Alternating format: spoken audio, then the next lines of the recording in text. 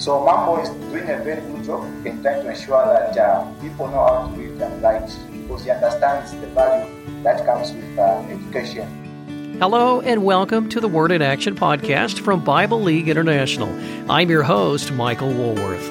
In the country of Zambia in Africa, 1 million of its residents cannot read or write, primarily because of poverty and lack of access to quality education. But Bible League is doing something about this through Bible-based literacy, a program that gives the gift of literacy and introduces participants to the hope of the gospel. Today, my colleague, Lovely Kayombo, joins me to talk about a local pastor, Mambo, who pours himself into his students through Bible-based literacy. Illiteracy, the inability to read and write, that's a major issue in Zambia, isn't it? Talk about this. I think it all comes the issue of, because in Zambia, about 60% of Zambians live in poverty, and this has a tremendous negative impact on education. And this has hindered people from easy access to education, because the cost of school is sometimes more than what a family can afford here in Zambia. And also the fact that our system here in terms of education has got compromised quality, and find that the pupil-teacher ratios are very high. Find that maybe in the classroom there are about 60 pupils and you have one teacher trying to attend to all those pupils. And so this also becomes a challenge for people to access education. And from the statistics, about 1 million Zambians can't read or write. And this is more pronounced in females, because we find that in our setup here, like I mentioned earlier on, due to poverty levels, find that the family says they can't afford to pay for a child to go to school, and they opt to send them to go and sell in the streets. Sometimes they're forced into early marriages. Some get pregnant while they're still at school, and they just can't continue to start going to school, and they start to engage themselves in these economic activities at an early age, and find that when they grow up, they have nothing to do in terms of the job market here, because they have not attained the education which is required for them to get a formal job in the employment sector. And this now leads to the increase in the number in poverty levels here in Zambia. But Bible League is doing something about this, isn't it? A pastor by the name of Mambo is not only giving people the gift of literacy, but the joy of learning about the God who loves them. Talk about where Mambo is ministering there in Zambia and the people he's reaching. We have a district in Zambia which borders with Malawi. It is called Lundazi. And now there's a village called Chiwe village, where Mambo is doing the Bible programs. He's a retired teacher who is very active in terms of ensuring that Bible programs are effectively conducted in his village in Chiwe. And find that there are about 1,600 people in that small village. And out of that number, 700 of them are illiterate. They can't read or write. So now Mambo tries by all means to hold classes of about 130 people that gather under a tree to just learn how to read and write. And so what he does is that, first of all, before the lessons, he introduces the learners to Bible stories and also Bible verses before they go into the issue of them knowing how to read and write. And just to mention that in Eastern Province, where Mambo is living, Bible League, I think, has done almost all the 4 programs, which is Project Philip, Church Planter Training, and also Bible-based literacy. Oh, nice. And we're also rolling out the issue of the audio Bibles to cater for those that can't read on their own, and also the elderly people. And so during these classes of Bible literacy in Chiwe, in that district, like I said, that most of these people that we engage to do Bible programs, they have a background of teaching, and some of them they are pastors at their local churches, the areas. Okay. And so Mambo has identified these people that are willing to learn how to read and write, and so they gather often under a tree. Is the makeshift board which he uses, and also we do provide the booklets the readers and also the workbooks that we send to the pupils there that are learning.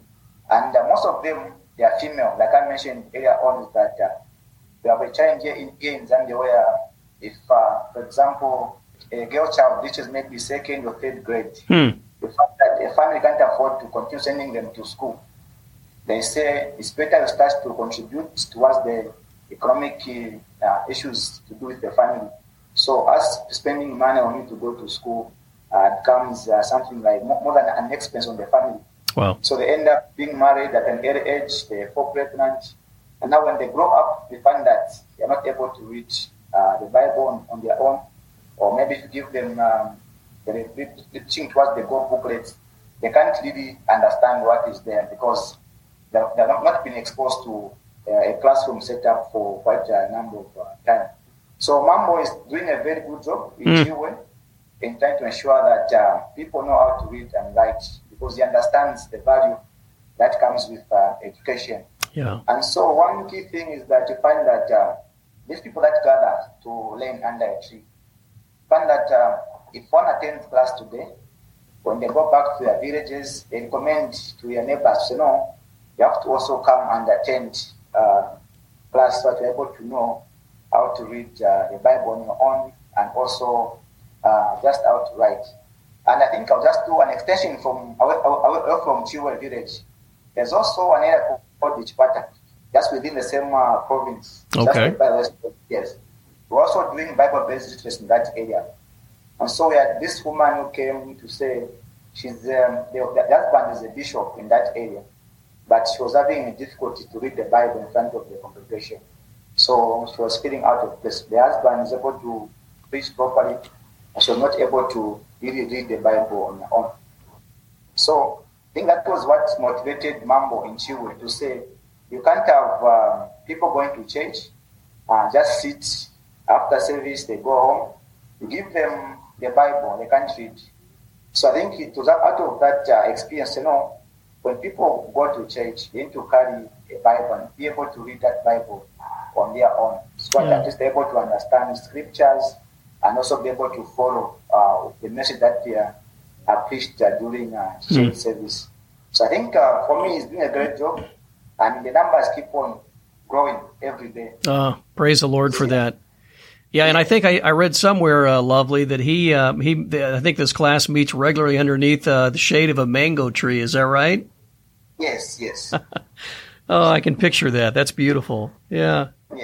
Talk about a few of his students. Maybe tell us their first names and what their situation is. But tell us about some of Mambo's students. I think I will single out three, two females and one male. I'll start with the last one, Mwale. He just spent, I think, 2 years in school. That's the first grade and second grade. And then he was told to stop going to school, to go and start herding cattle for the family, because they thought it was pointless also to continue paying for education owing to the high levels of poverty in the area. And also we had Veronica. She was supposed to get married at 13 years old. And, in villages, when they want to marry off a child, they expect some form of money or chickens, maybe 2 goats. And for them, that's enough to maybe sustain their family. So they think by marrying off the child, they'll have gained some form of, things that will help sustain their family.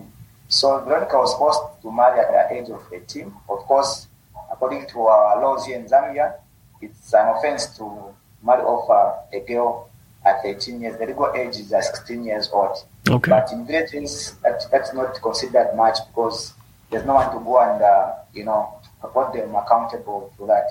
So even her, she stopped going to school at 18 years old. We also have Margaret, her parents died when she was 3 years old. And so now a relative had to pick her up, start staying with her.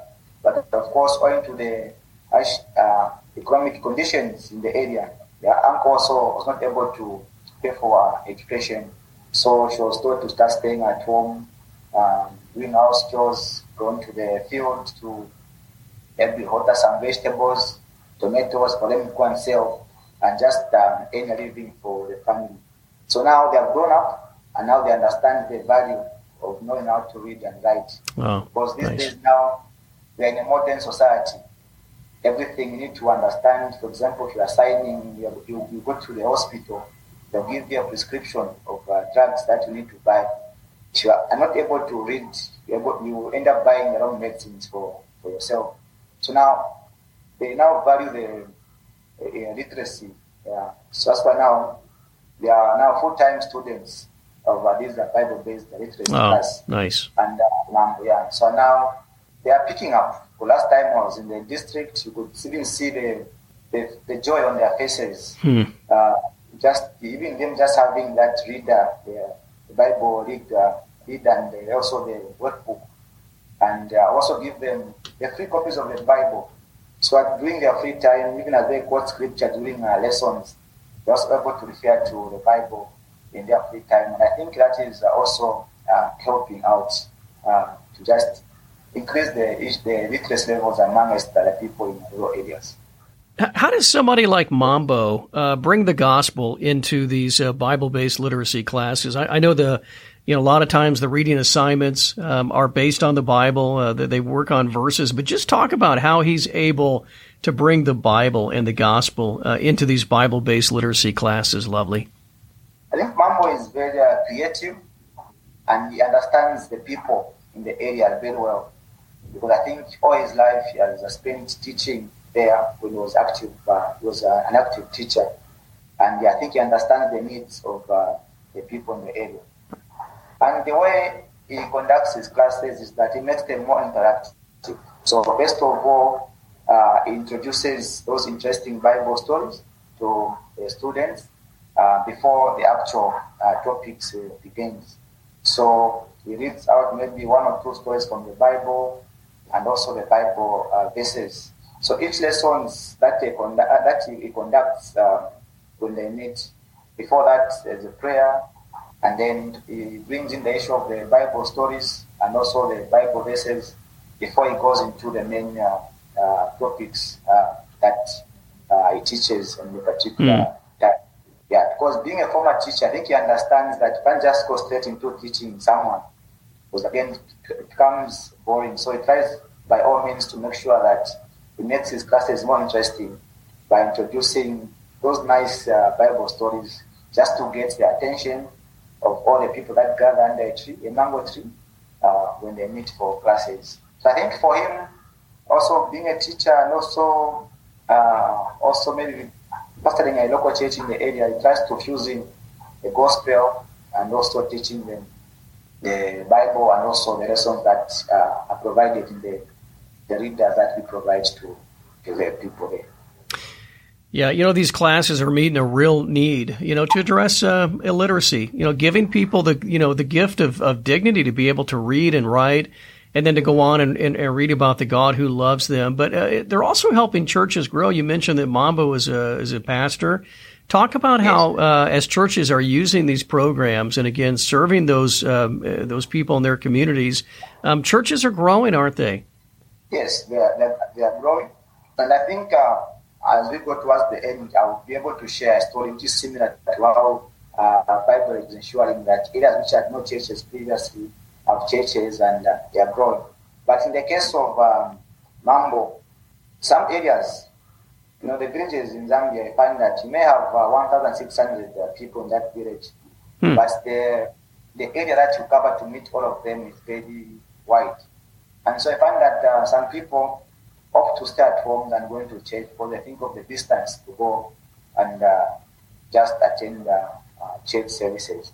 But for Mambo, he has put it to himself to say people need to hear the gospel.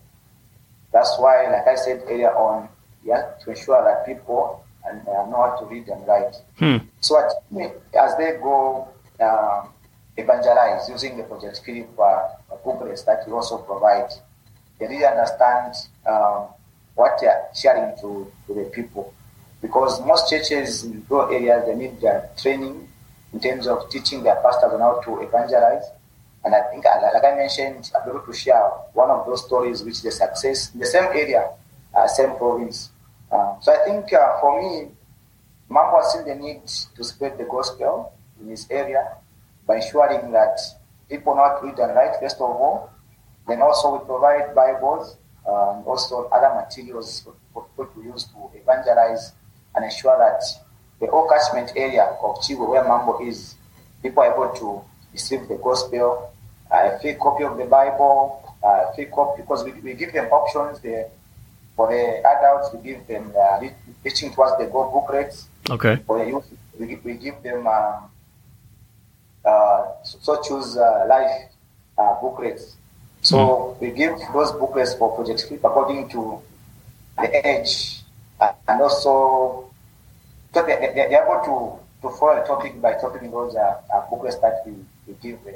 So I think for me, it comes to Mambo and the Chiwe village in Eastern Province, I think it's doing very well to ensure that people not only know how to read and write, but also they receive the much needed gospel through the Bible with materials which are given to the people at no cost at all. And people are very thankful for that. Amen. Beautiful story. Thanks for sharing that, Lovely. In our final moment together, tell us one or two ways that we can pray for the work of Bible League and churches there in Zambia. I think I've got 3 prayer points. The first one is that we pray for more resources, such as Bibles and booklets to be made available, because more people are willing to, hunger and thirst for the Word of God, and we need more Bibles to, give out to the people and win more souls. And also, the second prayer point is just pray for continued partnerships with our local churches here, so that they are able to accept and take full ownership of the Bible programs. And maybe the last one could be that you also pray for us as we reach the hard to reach areas, because some areas in Zambia you can go even using a motorbike, but you have to walk to reach to the people. So at least we pray for strength that we're able to reach out to those people who need the Word of God as we evangelize and make sure that we fulfill the Great Commission here in time. Yeah, those are helpful ways that we can pray for the work of Bible League and our partner churches in Zambia, Africa. Thank you, Lovely Kayembo, for sharing about Bible-based literacy in your wonderful country today. Friends, thank you for listening and for supporting Bible League with your prayers and financial gifts. Will you follow Bible League on social media? You can find us on Facebook, Instagram, Twitter, and YouTube, and you can sign up for our e-newsletter and Verse of the Day and learn more about becoming a monthly sower at BibleLeague.org. That's BibleLeague.org. And let us know how today's program impacted you. Email us at podcast@BibleLeague.org. I'm Michael Woolworth for the Word in Action podcast.